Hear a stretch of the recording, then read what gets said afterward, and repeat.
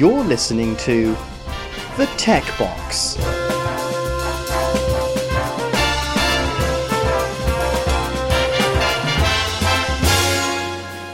Hello everybody and welcome to episode 24 of The Tech Box. I'm Richard Yates and this evening I'm joined by James. Good evening, James. Good evening. How you doing? I am good, thank you. Still hot. Amazing weather. Yeah, I'm absolutely loving this weather. I look down, all the grass is yellow and balding, and I think this is good. This is exactly how it should be. I'm always hot and sort of clammy, dare I say, and I think that's great. We never have it like this, No, so I'm enjoying it. It's very unusual, isn't it? I have to say I enjoy it a lot more on the days when I'm working at home in a t-shirt and shorts than days when I'm wearing a suit and have to wear a tie, which I did have 2 days of last week and didn't really very much enjoy. And tomorrow is a real high day for me. I get to spend the whole day with 2 inspectors of taxis in an office wearing a tie.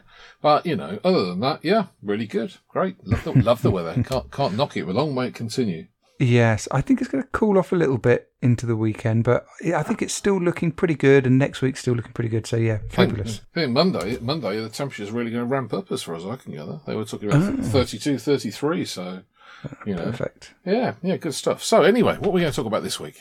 So there's probably a few things that we can have a little natter about. I can tell you about my new old phone. Your new old phone. Go on then, what have you got? So, you know that I was a big fan of the V30. Yeah, absolutely. Once I got it. And to be honest, I anticipate being a big fan of the G7. Even though we got Andy on and he slated it, I'm still predicting that I will like that, because if there's one thing that's slightly wrong with the V30, it's slightly too wide.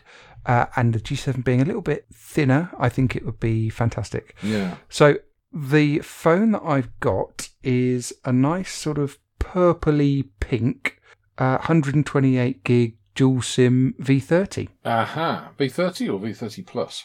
Well, V30 Plus, yes. Yeah. It's a V30 Plus Think, or ThinQ, I guess, to give it its proper nomenclature. Yeah, the ThinQ. Yeah, I have to say it's a good phone, don't I, since I have a Moroccan blue one. Yes. And yeah, it is a very nice phone. Actually, funny enough, I agree with you, actually. They're very slightly narrower. Samsung actually pulled a real stroke there, didn't they, when they brought out the Galaxy S8 and slightly changed the form factor of phones. And it's interesting that the iPhone 10, again, it's very slightly narrower than before. Yeah. And it's so much more comfortable as a result. Yeah. I do know exactly what you mean. And as far as Andy's concerned, well, you don't need to worry about him because he's probably being eaten by a crocodile at the moment or something like that. That's it, yeah. His opinion has been nullified by the fact that he's been eaten. Well, there are so many vicious Australian animals that might kill him. Yeah, it could be anything that takes him out, couldn't it? Yeah. I mean, even a platypus has got a poisonous barb on it, so... Yeah, you better watch out for those frilled lizards, Andy, if you're still around to listen to this. No, so I agree with you. I must admit, I quite fancy the G7, but then that's usually my problem. I fancy far too many phones, and then I never remember to sell them. So yeah, so the prices are tumbling gradually on that G7, so eventually it will become a bargain. And you can get this dual SIM V30 now for, I think I saw it for $360. Wow, this is why I never sell them, because I look at it and I think, it's hardly worth selling it. And of course, exactly. But you just think, but I'm still getting fun out of this, and then you get left with a great phone. I mean, I've got on my phone now the twin dual SIM. I can't remember which red it was called now, but the HTC U11. And I still love this phone. The screen is beautiful. It's fast. It takes a good picture. The Google camera works on it. It's a lovely phone. I can't bring myself to get rid of it. And really, I ought to. It's going to be completely worthless by the time I'll finish with it. But maybe there'll be lineage for it presently or something like that. But it's just such a lovely device. So no, I completely understand why you would want a G7, because like you, the form factor is just that little bit better, isn't it? Yeah. I mean, I think the brilliant thing about the HTC is that touch response and the constant frame rate that you get with an HTC and with a Pixel that makes it really engaging to use, exactly like using an iPhone. Well, not exactly like, but very similar to using an iPhone, where it tracks all of your motions really closely. And of course, that's probably one of the weaker points on the LG. Whilst it has a fantastic haptic engine, all the taps are nice and tight. the actual scrolling is not 100%. It's not Pixel, it's not iPhone. But apart from that, I've put my main SIM in this V30 and I've started to use it as my main phone. The iPhone X has been, sat in a drawer, and yeah, I'm really liking it. I'm loving using it as a main phone because up until recently, it just been sat as a phone that I've been using in the house, and I hadn't taken it out. And of course, I do have a little story about this. Yes. When I wanted to take the first step into taking it out and about, I had to get my... Well, in fact, it's also a bit of follow-up on last podcast that me and you were together. Actually, no, or was it actually? It was when I was speaking to Kev, and I was talking about getting my brakes fixed on my car. Ah, when you were moonlighting, yeah. Yeah, that's right. So I booked it into a local garage, which is absolutely fantastic. Bracknell Tyres, if anyone lives near Bracknell, to get these brakes fitted. And actually, I'll just mention those guys a bit more because they are fantastic. So I phoned them up and I said, BMW have told me I need brakes, pads and discs, which is always a bit of a long story, but given that they'd said it, I thought I'd better replace them, but I'll just get it replaced in a third-party garage. And they said, okay, well, we'll order those in, come in and get them done on Monday, I think it was. So I went down there. They said, great, we've got your pads and discs in, we'll fit them on your car. And the guy came out and he said, well, I've put the new pads on front and back, but you just don't need discs. So you only have to pay for the pads. It's under 300 quid. Half what you thought. But yeah, half what I thought, and probably, 2/5 of what BMW were going to charge me. So I think that's a real result. So anyway, Bracknell Tyres, fantastic service. They always do stuff like that. They never rip you. I've never found them to rip me off anyway. And let's face it, an honest garage is well worth having and well worth the business, isn't it? Yeah. Sadly, too far away from me, I'm afraid. But nonetheless, good luck to them, and let's hope that something comes of it. Yeah. In fact, whilst we're on this subject, even though it's a diversion, I think it's really interesting. Had exactly the same issue at Honda Garage when I had my Civic. One of my brakes was coming up needing to be replaced. Again, pads and disc on one corner. And I took it down to Bracknell Tyres, and they came back to where I was waiting because I was expecting them to have to replace the pads and the discs. And they said, actually, your brake pad was just misaligned in all of the housing. And so I've put the brake pad back on, refitted it, lined it all up, and now it's fine for another X thousand miles. And they didn't charge me a penny for that. Wow. Well, yeah. It's incredible, isn't it? Definitely what you want. Good for them. I hope you took them a boutle of something at Christmas or something. I meant to in my head, but to my shame, I didn't. Oh, dear. Well, we've outed you now, so you're going to have to make amends. Yeah, I should do, really. So I was sat in the waiting room on Monday, and the guy... Oh, no, so I sat in the waiting room. What do? You want to play with your phone? And I'd got this V30, and I'd put the SIM in it, my main SIM, and I was sort of, about to get down to some serious Twitter and Facebook and all the rest of it whilst I waited for my car to get fixed, and nothing was working. And it had a little cross above the signal bar, and I thought, this is annoying because this is the first time I've tried to actually put a SIM in this, believe it or not. So I popped it out, swapped it to the other SIM position, put it back in, had a look. I was going through all the settings, and it seemed to suggest that it was locked. Sinking feeling time. Very sinking feeling. And one of the pages that I actually sent to you was saying it was perm locked. Yeah, which sounds very, very bad. Sounds very, very bad. And in fact, when I put my personal main phone in there, I was expecting it, if it was locked, to say, no, your phone's locked, so you need to type in an unlock code. But it wasn't doing that.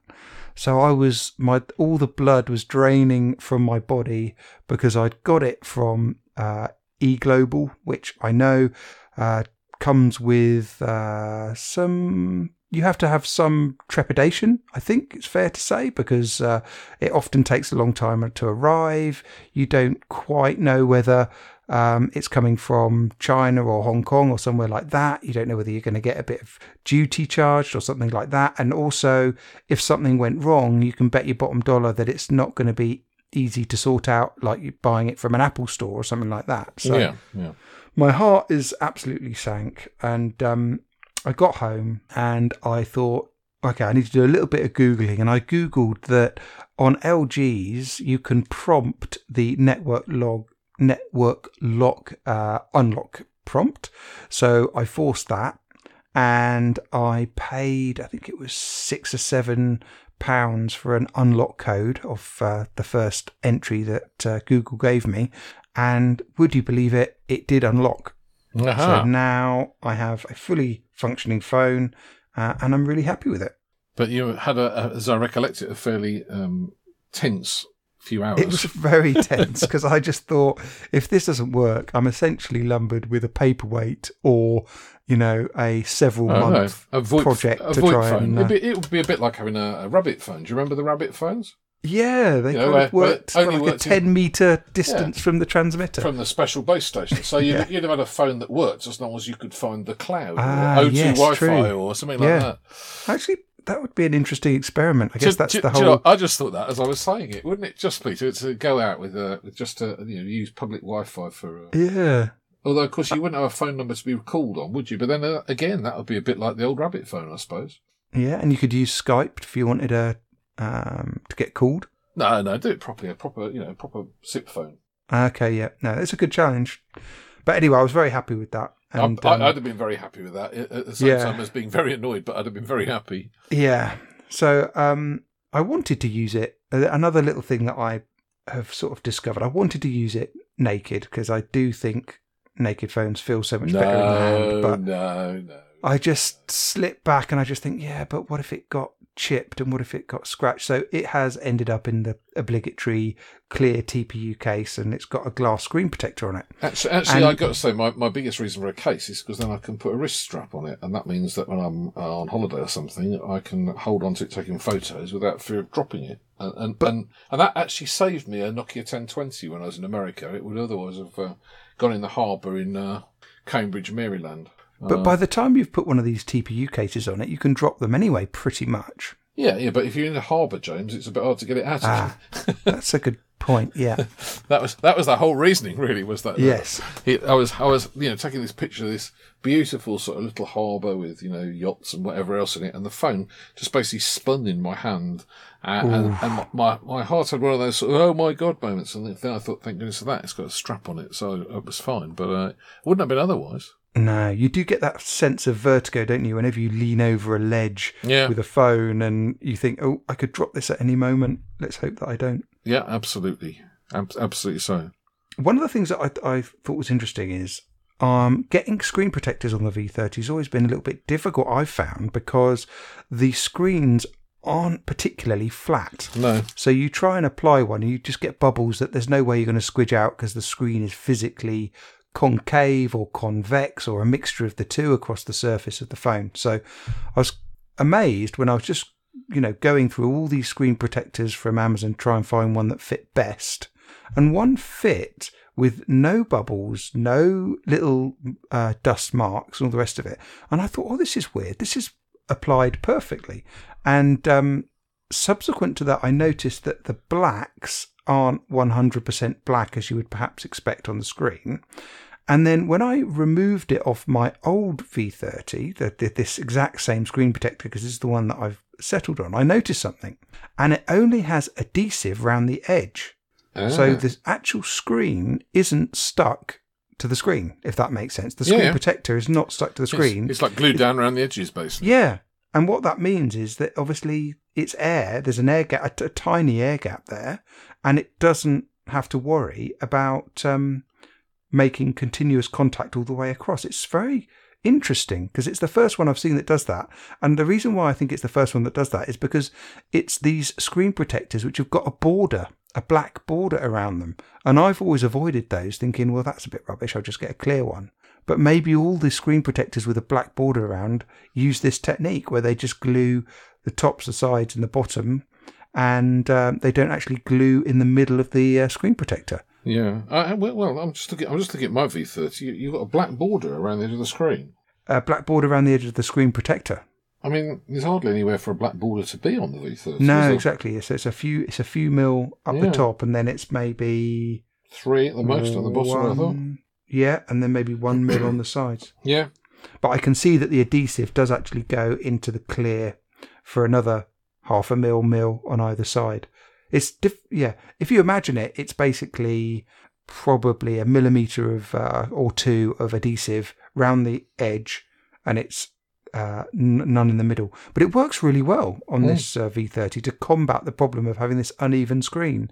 So whilst what you lose in having an absolute black, because it's like a couple of degrees off, which whilst I was using my old V30 I thought was a nature of the screen, but as soon as I took the screen protector off, you could see that it was as black as any other AMOLED screen. So it's really interesting. Yeah, I mean, I was really lucky. It's worth the compromise. Yeah, it took me ages to find a decent screen protector for the V30, and I did eventually find a clear one. And actually, I was going to say, and it went down perfectly, and I've not had any problems since. And damn it, since I've started talking to you, I've noticed that one of the corners has started to lift, and it's all your fault, James. Yeah, I'll take responsibility for that. Never mind. You can't beat a really nicely fitted glass screen protector on something like an iPhone where the screen is really nicely flat and you can get a totally perfect fit.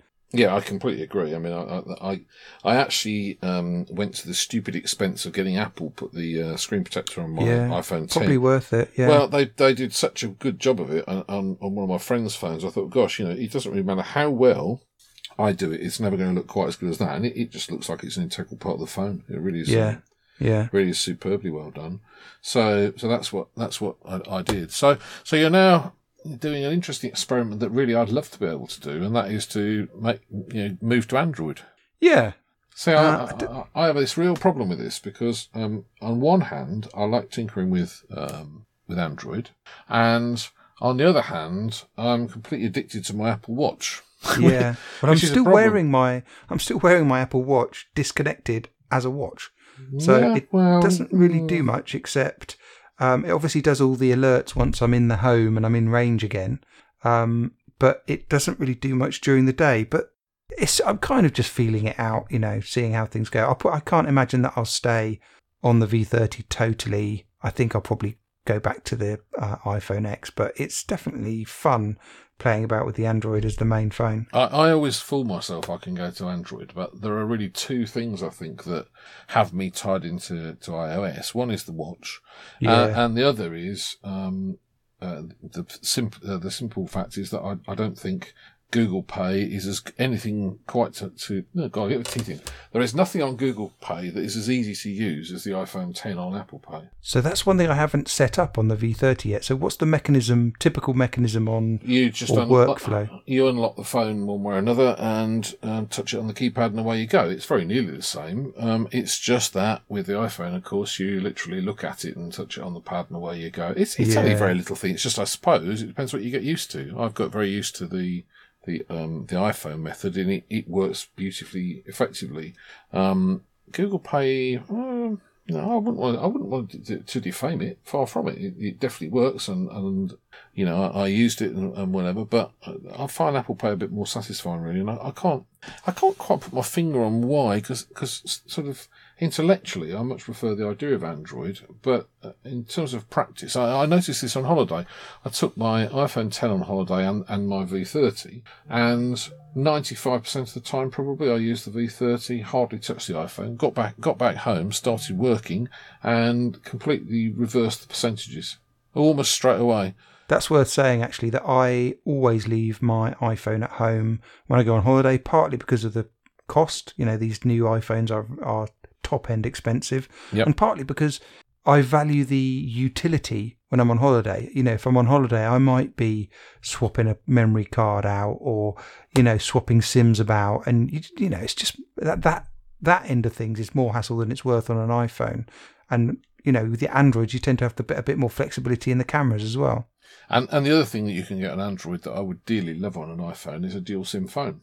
Yeah. And there's two reasons for that. One is because when you're abroad, we don't have the delights of roaming costs back again, but we're going to soon. So that's always a good idea for a local SIM. But equally, I have a personal SIM card and a business SIM card, and it's quite nice if you've got a dual SIM phone. You whack the two in the one phone, different ringtones, and you know what. Which one's calling you and whether you're ignoring it or not. Yeah. And of course there is no iPhone that has dual SIM, which I would very much like to see. Although I now have a new and rather irritating problem, in as much as you might know that I have two businesses, or at least I have a business and I have a half share in another one. And my business partner has decided to do away with the landlines in the other business and give everybody a mobile. Which means another SIM you've got to juggle. Yes, I now have two work mobiles and a personal one, which is just a ludicrous number of phones to carry around. So yeah. I really have to have something that's dual SIM now, because I just don't want to carry three phones. It's two I'm quite happy with, but three is somehow too many. I was thinking about this as well, because it's quite typical in India and China to have dual SIM models. Yeah. And this is an area of interest for Apple. So I don't think it's completely off the table for Apple to come out with maybe their next SE or then maybe that middle-sized iPhone X. Maybe they'll do a dual SIM version of that just for the Indian and Chinese markets. I can kind of see it happening just because of the nature of the world these days. I could see it happening too. I mean, it's interesting, isn't it, how many more dual SIM phones are made by the more Western orientated manufacturers now than they were a few years ago. I mean, I've got a U11 here that's dual SIM. My V30 Plus is dual SIM. I've got a Nokia 8 that's dual SIM. The Samsungs. If you buy them from the Samsung store, they're at least available as dual SIMs. Dual SIM, and the Huawei P20 Pro is dual SIM, or at least there is a dual SIM variant that 3 sell it, or you can buy it directly from Huawei. Yeah. So it does seem, and certainly the other thing I've noticed is that if you go to France, for example, most phones sold a dual SIM in France, as far as I can gather. They certainly if you want a dual SIM variant and you can't find one, for example, on Amazon UK, have a look on Amazon FR. Very often, but both Apple and Google haven't, as far as I can see, explored the dual SIM possibility yet, and I'm kind of hoping they both do this autumn. Yeah, I think Google are always going to, I said this before, but I think they're always going to be a couple of steps behind Apple. I mean, look at the leaks of the Pixel 3s, they've put a notch on, unless they've put a massive sensor in there, that's just flagrant copying. They've gone to a glass back. You can bet your bottom dollar that that's wireless charging. I mean, it's just pathetic, really. Which of course, Google had some while ago, didn't they? Yeah. And then they took it off. Then they dropped it for no apparent reason. But yeah, it does seem to be a trend. In fact, I was just thinking my Gemini is dual SIM in a way, although you can't actually use the second one at the moment because it's got an eSIM in there. And it's interesting because on the screen you can see both SIM cards. They're both available. Oh, that's interesting, yeah. So like I've got one that says 4G signal, that's on 3, and the eSIM says no service. And at the moment there is no way of configuring it. But I mean, I guess that could change in the not too distant future, couldn't it? Yeah. Yeah, it's interesting. An interesting device from various respects, the Gemini. And are you actually using it? A little bit. I haven't had so much of an occasion to use it of late. I mean, what I have in mind is that it'd probably be quite useful on train journeys and plane journeys and that sort of thing. And I have a few of those coming up. So, yeah, we'll see. It's certainly a nice device. It's a good fun device to play with. It does bring back lots of memories of the Scions. Yeah. I mean, I just wince when I sometimes hear certain podcasters talking about it, and very difficult to use it as a phone. I can't see why anybody in their right mind would use it as a phone. And no. And similarly, a camera. Who wants a clip-on camera attachment on a clamshell device with no screen? I mean, I don't think you're ever going to buy this intending to use it as your primary device. At least, maybe I'm wrong, but that certainly wasn't the basis I bought it on. I bought it always on the basis it would never be a primary device. It's got one of those 3 SIMs that gives you 200 megabytes of data free a month for nothing in there. And of course, there might be an occasion where I do stick some data on there. That's what 3 is working on, I'm sure.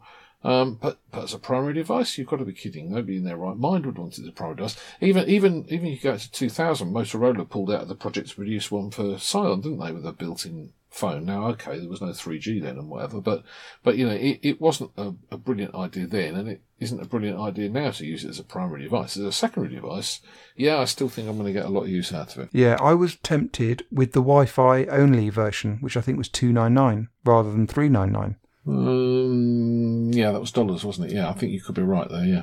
And that was much more, I don't know if it's much more appealing to me. I just didn't see the need to put a 3G modem in something like that.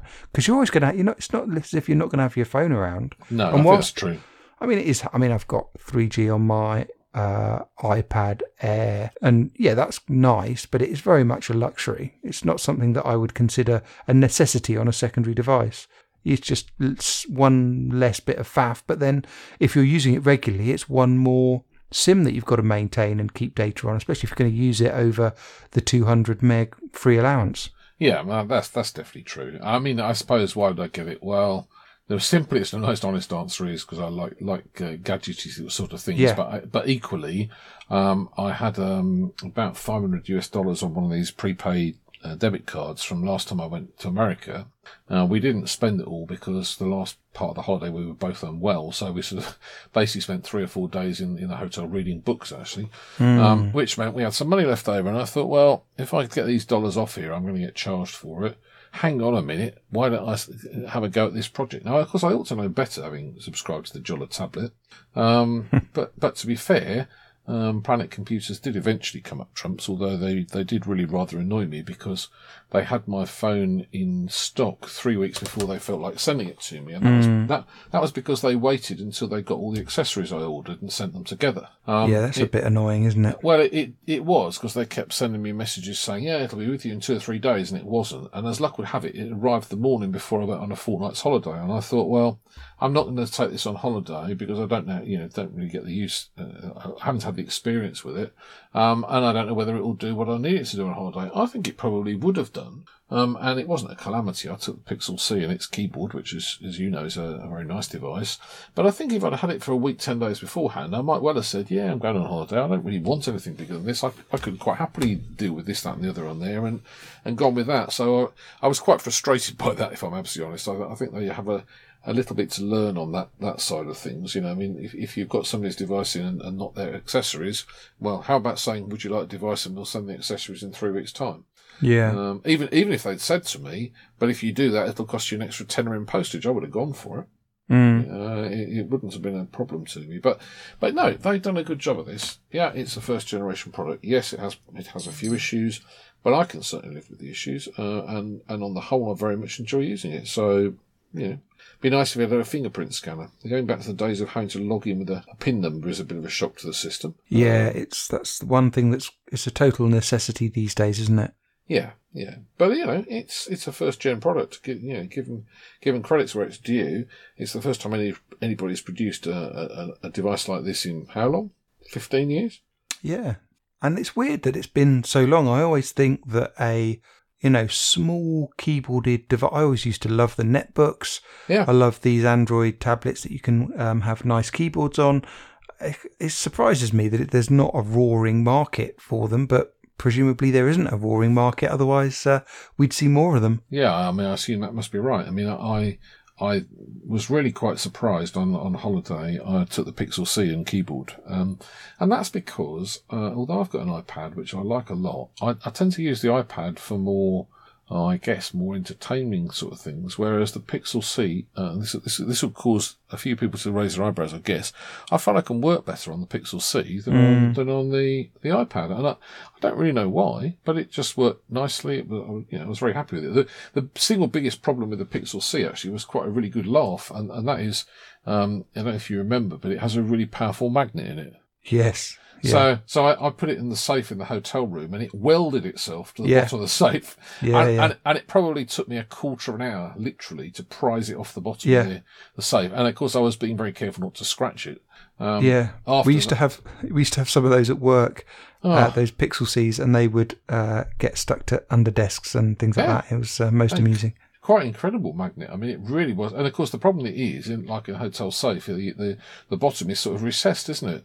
So you couldn't very easily can't really get your hands in that easy to pry it off. And of course, I was afraid of damaging it as well. Yeah. So after that, it went in the safe, but in a cloth bag, which was enough purchase enough to defeat it. Yeah, but no, the first night was well. But no, I am surprised there aren't more keyboarded items. I agree with you. There are some beautiful Android tablets and keyboards. There's a slight question for you. You like the Apple wraparound keyboard for the iPad Pro, don't you? I do. I love that. Yeah. See, I've only tried one very briefly, but I couldn't get on with it. And I wonder, what it was that was wrong. So you'd say give it another go would be what I'm guessing you'd say. Definitely. I mean, I use my iPad Pro all the time because it's my kind of sofa device, and that keyboard is just fantastic. And I would be perfectly happy with that keyboard on a laptop. So if Apple wanted to cure their, dust and crumbs getting into their keys on their keyboard, for me, I would be perfectly happy with that membraned keyboard that they put on the iPad Pro cover. I would definitely give it another go, definitely, especially if you've got a Pro. I think it's kind of a necessity. It's a shame because it's expensive, but it's a kind of necessity, I think. That's interesting. All right. Well, maybe I'll give that one a bit of thought after we've been chatting. I mean, it certainly is true that you want something lightweight, not bulky if you're travelling, whether that's holiday or work. And if, like me, you're self-employed, you're never really properly on holiday. I mean, I usually have a sort of an hour a day where I'm replying to important emails and enough to keep people happy while I'm away. So I do need something that I can type on reasonably well, check the odd thing out, access files on Dropbox, that sort of thing. I think if you want to go real pro iPad user, then using the the standard Apple Bluetooth smaller keyboard is probably the way to go, because I will admit that is a better keyboard. The feel on that is nice. What, you mean the Bluetooth sort of metal keyboard? Magic keyboard, yeah. So not the previous generation, which was a little bit more, it was a bit wider. It's the little dinky one that they used to bundle with the iMacs and things. iMac, yeah. The trouble with that is that's not really very small, portable, is it? No, and that's the issue. But yeah, I mean, I think the answer is nobody's quite come out with the perfect thing. But I was pleasurably surprised by the Pixel C. It was. Yeah. I thought, shall I take this? I thought, yeah, let's give it a go, and I wasn't disappointed, to be honest. So I was disappointed when mine started going wrong, and I had to send it back. And the other thing I found with it was it didn't do very well on standby, which I think they should have nailed. I always love that about a full-size iPad, is that if you don't turn them on for a week, they've still got battery power left. Yeah. Whereas I found with the Pixel C, if I left it a week, it was probably dead. And in fact, even I decrapified a Samsung Tab S tablet, and that has now got the same battery life as an iPad. I took so much stuff off it that it actually will hold a charge over a week or two. It's incredible. That's quite interesting, isn't it? I mean, I've been following the story of Steve Litchfield's Samsung, which obviously not a tablet, it's the S9. But have you noticed the last 3 or 4 days he's been getting impatient with lag and things building up and whatever else? And part of me is not surprised about this, but it's interesting the way it sort of seems to be grinding to a halt now. He's been using it for a while. That's interesting. I always thought that was a wives' tale, that in terms of them getting slower over time, but maybe it is true. The thing about this Samsung tablet that I was going to say is there was a lot less stuff on there than you would get on a modern phone, because it's quite an early generation Tab S. Was the first generation Tab S, in fact.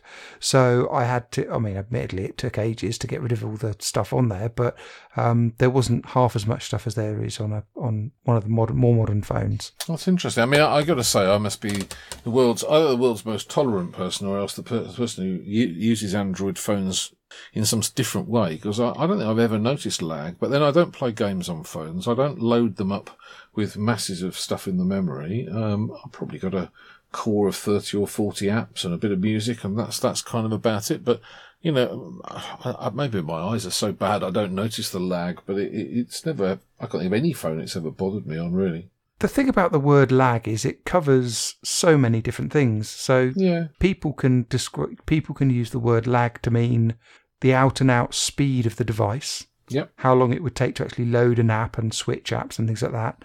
You could describe lag as the delay that you get from the touch screen, from when you do an action and it registering, or when you start scrolling and it starts to scroll on the screen. And you can use the word lag to mean how constant it keeps the frame rate of the scrolling. So if you sort of have a juddery scroll, you can describe that as lag. So there's at least 3 different behaviours that people just bundle into this whole thing that they call lag? It could also have something to do with the fact that I don't have HD TV eyes as well. So it's possibly the case that my bad eyes are actually helping me not notice. Maybe. I could easily believe it. I mean, it's certainly true. I see people talking about headphones, and I suffer from tinnitus, not terribly badly, but it's there all the time regardless. And, there's no point me spending a lot of money on headphones because I can't tell the difference. That's the honest truth of it. It could just be I don't notice it. It may be that it's there, but it isn't there enough that it's bothering me. That's for sure. If it is. So you're saying that if you were to have a classic, let's think, like a Galaxy S4 that's been loaded up with loads of apps and games for 6 months, and you had a iPhone, a modern iPhone, let's say. I know that's not fair, but we want to show a difference. Are you telling me you couldn't tell the difference between how responsive and smooth it was as you were navigating around the screens? Well, I disagree with your choice in the first place because you said load it with lots of apps and games. I mean, I literally don't put any games on any phone, so I wouldn't really know. But no, I don't suppose it would seem anything like as fluid as, say, an iPhone 10 or an iPhone 8. But whether it would be so slow as for me to think, well, this is absolutely unreasonable, I don't know. That's right, because I think I sort of mentioned earlier that whilst the LG isn't as out and out responsive and out fluid as an iPhone X or a Pixel 2, I should say, it's good enough. It's absolutely good enough. And for me, I don't think that I need the smoothness and the responsiveness of the iPhone X or the Pixel. It would be nice, but I'm happy to have all the other benefits of the wide angle camera and the nice headphone noise and the general shape of it, the additions that LG puts onto the software. I'd rather have those than a Pixel and have the out and out smoothness and responsiveness of the screen, personally. Yeah, I mean, it's interesting, isn't it? As a generalisation, my problem with the Pixels is they're boring. And I mean, I do very much like, for example, HTC Sense. I think they've done a really good job of it. Whereas, it's just something about the I appear to have now set off something going on making noises. Sorry, chaps. There's something about that. About, for example, the U11 that I just like the interface. I like how fast it is. It's clean. It's very irritating when it makes lots of noises. Shush. Well, you said you didn't play games. It sounds like you're playing Mario or Sonic in the background. Unfortunately, what happened was I hadn't realised that I'd had it in flight mode and I've switched it on, and now every app is updating about a week's worth of updates because I've just charged it up.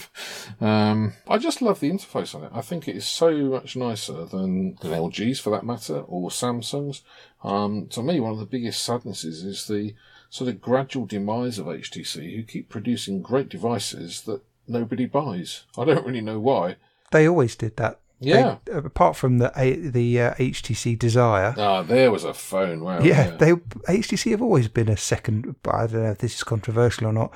They've always been a second tier manufacturer. They never compete. I don't think they ever competed with Samsung on the areas that mattered to me, which was, out and out spec. When every bit of spec made a difference, a bit like the old computer days, where a better CPU, more RAM, better, expansion capability, it all mattered back then.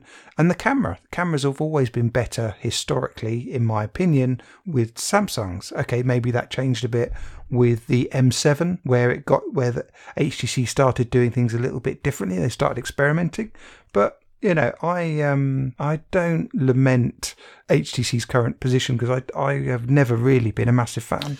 I think I'd have to say the camera has been a bit of a disaster, really, because every year HTC puts out a phone with a decent camera, but not quite a market-leading one. Yeah. So I remember getting the M9. And that was actually a pretty good camera. And by the time they'd finished updating and tweaking, it was quite a good camera. But it wasn't. Let's just get this right. It's big Galaxy S7, would it? Or S6? No, it'd be S6, wouldn't it? That came with the M9. It's always been nearly there, but not quite. And the result every time is they can't use it as a selling point. Or the other thing that they've got wrong so many times is they bring out their flagship 6 weeks after Samsung, by which time Samsung's have their device on every billboard in every corner of the country and basically got the new phone market. So I think their demise is probably maybe even unavoidable, but I'm still very sad about it. Yeah, but the other thing that we should bear in mind is that people have been saying that HTC are on the verge of going bankrupt for 5 years, and up until fairly recently they've always made a profit, albeit a very small profit. Yeah. And they have just got a big cash injection from Google, so and they've just they've reorganized their organization recently as well. They've laid off a load of people, but I wouldn't be surprised if they carried on for another few years. I don't know why people keep expecting them to drop dead any minute. Well, what expertise have they got in phones now? Didn't they sell that off to Google, or is that just part of what they sold? Didn't they just sell they sold whatever it was, half of their engineering that happened to be looking after the Google project. So I wouldn't be surprised if there's enough people there to keep it going. I mean, you look at how many people it took to get all the other phone brands out that are slightly less big brands like, I was going to say OnePlus, but obviously they're part of a bigger parent organisation. But, even that Swift, who does the Swift? Wiley Fox. Wiley Fox, that's a very small organisation, or the Gemini, you just have to cut your cloth accordingly. And HTC were never making their own stuff. They were always buying everything in. They weren't making their own screens, making their own CPUs, making their own RAM, which is the advantage that Samsung have always had. Yeah, that's undoubtedly true. I mean, and HTC, of course, got into the whole game, didn't they, originally, by producing the first Windows mobile phone. Yeah. So they have certainly chopped and changed. I mean, along the way, but yeah, they made the Facebook phone, didn't they? They made loads of Nexuses. They've made the very first Android phone. Yeah. The what was it now? T-Mobile thing. Yeah, the G1. G1, that's it.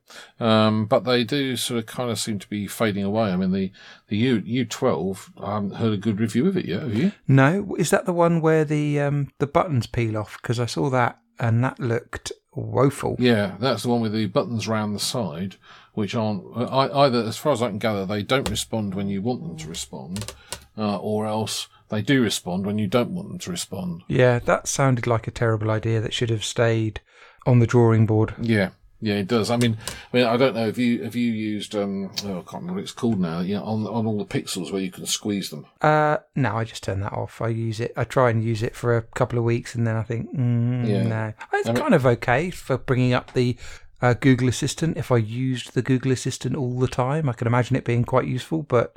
It's interesting. You do exactly what I do. I mean, that appears on the U11 too, and that's the first thing I did was turn it off. Yeah, I mean, you could map it to the camera. Maybe that might make it useful. Yeah, I don't know. You can actually. Or maybe you can on the Pixel. I'm not so sure, but. I thought the HTC was the one where you could customise what it launched. I shall have to have a look, won't I? Yeah. So back to the V30. Yeah. Obviously, this was my second one, and therefore I had a spare one. Yeah. So that coincided with getting an email back end of last week saying, "Okay, it's the old eBay £3 selling fees." No, Graham, they never sent me one. So I keep getting sent these, and I got sent another one for this weekend, which is great because if you're selling through eBay and it's only costing you £3 plus the PayPal fee, it's not too bad. It's not too bad, exactly. So I listed out 7 things literally at half an hour before this offer ended. I had to rush them out, but what you can do is you can list them with the bare minimum information, then you can put the photos and the details in later. You got 30 days on these auctions, and you still only get charged the £3. But of course, if you list them at bargain prices, they sell first, don't they? Yeah. Well, yes, I made a couple of miscalculations, I think. But the interesting thing was I put 7 items on, and 3 sold with only one picture, which was a wide shot of all of the box, the phone, and the headphones all set out, and no description. No description at all. Yeah. Can you imagine buying something like that? But I'd done it because I thought, let's just get it out there. I thought I'd put the prices on the high side so that I'd have a little bit of time to go back and put all the extra bits and bobs in and then start creeping the price down. So I thought I was looking pretty. And so what happened was within minutes, my beloved Lenovo P2 sold, and I put it on there for £150. And I could see that because it was only £200 when it came out. Yeah, those things are quite hard to get your hands on. Yeah. So a mint one, I saw a couple of mint ones go for like £230, and this was mint. So the person buying it has obviously got a good bargain. But yeah, that's because I normally am pretty fastidious checking what the sold prices are for these items. But yeah, I didn't on that P2, so that went pretty quickly. If you have to rush, then you're kind of stuck, aren't you? Yeah, so that's gone for 150. Then I had would you believe it, a Galaxy S4 Mini that went for 50 quid, which I think is pretty good price. Yeah, 50 quid for that? Yeah. I just thought after I'd sold it, did they think they're getting an S4, which I kind of would think would roughly be worth about 50 quid. But an S4 Mini, I mean, it's fairly painful to use one of those these days. Yeah, it's not got a lot to offer, has it, really? No. And then the third one that sold without prompting was the V30, which was on for 375. Given that you can get new ones for that if you're willing to wait for the delivery, I thought that wouldn't, fly off the shelf so much. But it did. And that, again, no description, just one picture. And, of course, this is the one that I mentioned to you previously, got bought by someone with zero feedback. So this has made me a little bit nervous.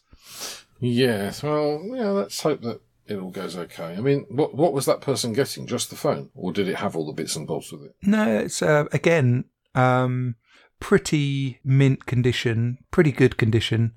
And all the accessories pretty much untouched, really. I tend to just have a whole set of USB-C chargers and lightning chargers around the house, and therefore I don't bother unpacking each phone's particular charger.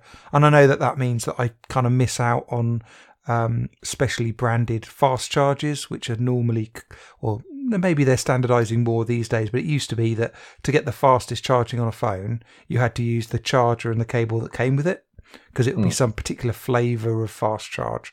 But I'm not too worried about that. Fast charging is not a big thing for me, so I just have these standard chargers lying around on USB-C and micro USB and everything, so I don't bother unpacking the accessories. So I'm always selling on eBay with all the accessories normally unused. Yeah, much the same with me. They don't come out of the box. There's no need for them, is there really? You just got your bank of chargers and away you go. So I continue on that.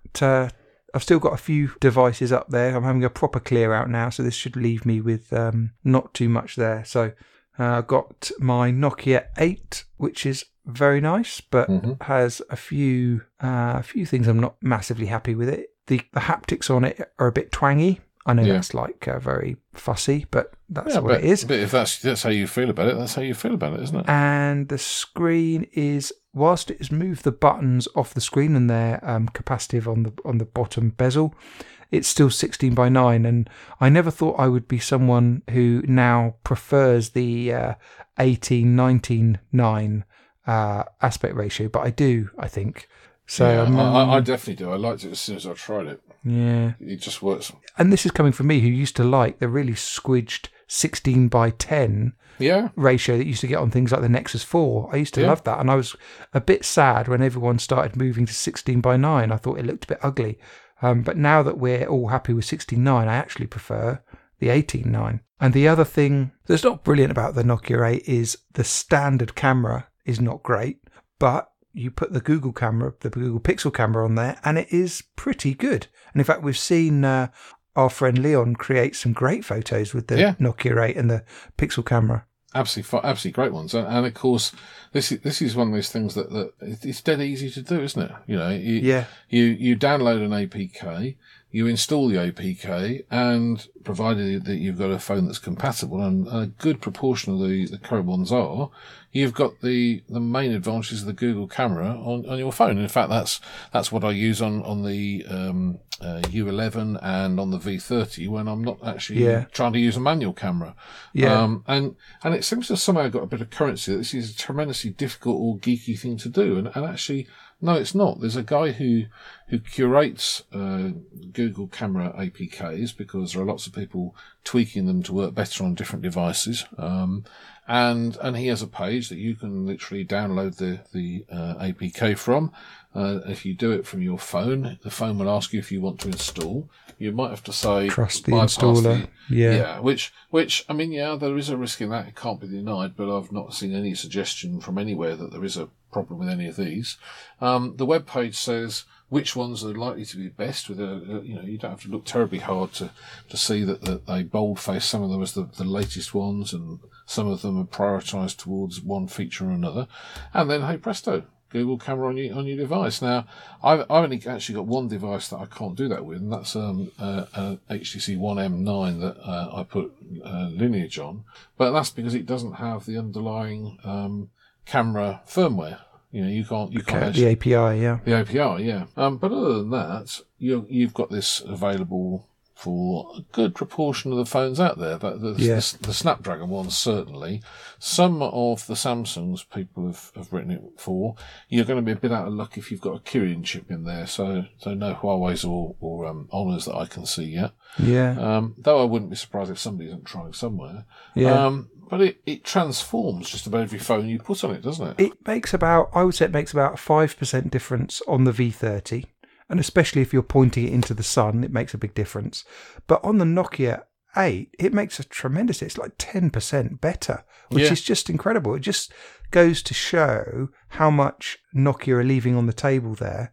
And it's also interesting that I'm quite looking forward to Nokia bringing out a Xenon equipped flagship, which they've been rumoured to do. But if they brought it out 6 months ago or even now, I'd probably think that their camera chops wouldn't be up to the task. So I'm probably happy that they're keeping that back still. This is that rumoured Nokia 9 until they've got all of whatever they need to license, whatever chops they need to skill up in. They've got some way to go if they want their stock camera to operate well. And I suppose this is the one thing that you don't get. A lot of stock cameras will have special features in, like saving to RAW, or the wide angle you can get round by having two separate camera apps. Normally you can't disable the camera app on the device, so you end up with two cameras, which is a bit annoying. So I can see the benefits of sticking with the stock camera that comes with it. But one of the interesting things about the Nokia 8 I found was that you could disable the standard camera app, which I've never seen before on a phone, which is great if you want to load on a custom camera. No, I hadn't seen that, actually. Yeah. That is interesting. Yeah. So you literally can say, I want you to use the Google camera from now on, and that's what will happen. Yeah. I think, to be honest, on the Nokia, it prompts you, if you do a double click and you've got two installed, it will say which one do you want to be the default anyway. But this just means that you can take the really rather shabby Nokia camera straight out of it. It does mean that you're wasting a lens, because I'm sure the Nokia camera won't use the second lens that Nokia 8's got on there. But then the Nokia 8's one of those phones that I'm a little bit dubious that the second camera really does anything. Yeah, it's not the greatest, is it? Although, of course, you've now got the nice old Lumia camera interface on the Nokia 8, which is kind of a bit of a shame. Yeah, I thought it was a disappointment. What did you think? Well, the problem really with it is that you've got the interface, but it doesn't have a very good camera underneath it. No. And so you go to the Google camera and lose interface. You choose an option with one of these rotating dials, and it would only have 2 or 3 steps on the dial. It's like, well, what am I getting out of this? Not very much would seem to be the answer most of the time, wouldn't it?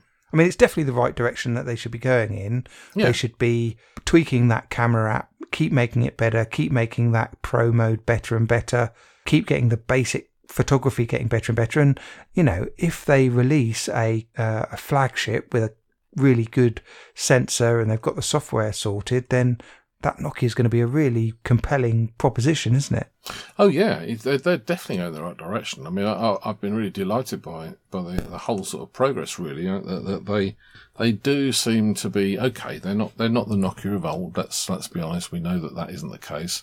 But they are trying, I think, to get a lot of the good things out of old Nokia and bringing them back to the market. And so far, I think they're doing a great job. And full marks. It's definitely what I want to see. Nokia back in the game is good news. Funny enough, I realised the other day, I haven't even looked for ages, but there's a wonderful website which I'm sure lots of people know by Zedge, which has probably about 200 different Nokia ringtones that people have got off one old brilliant. Nokia or whatever.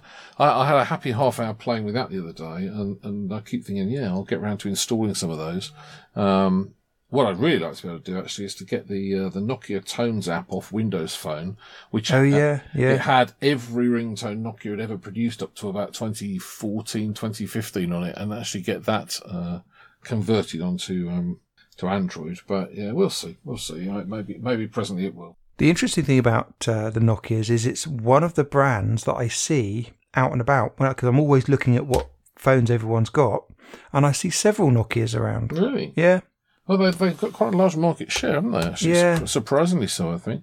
Yeah, so I think it's the benefit of having a cheap device, like one of these Chinese phones, but with a trusted brand on it, is quite compelling. Yeah, and little things like I have to admit that when my Nokia 8 rang for the first time, and it was a Nokia tune, there's a remarkably sort of a remarkable nostalgia. Yeah. I mean, quite incredibly so. Totally stupid, of course. Why would anybody really be bothered? But there was definitely a sort of a nice cozy, warm feeling. Yeah.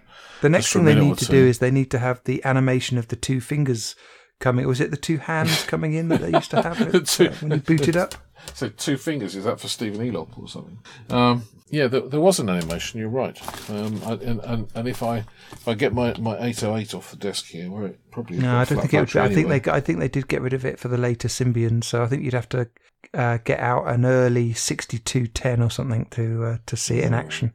No, none of those stuff. Gosh, it's amazing holding this 808 in my hand as it boots up. It feels tiny.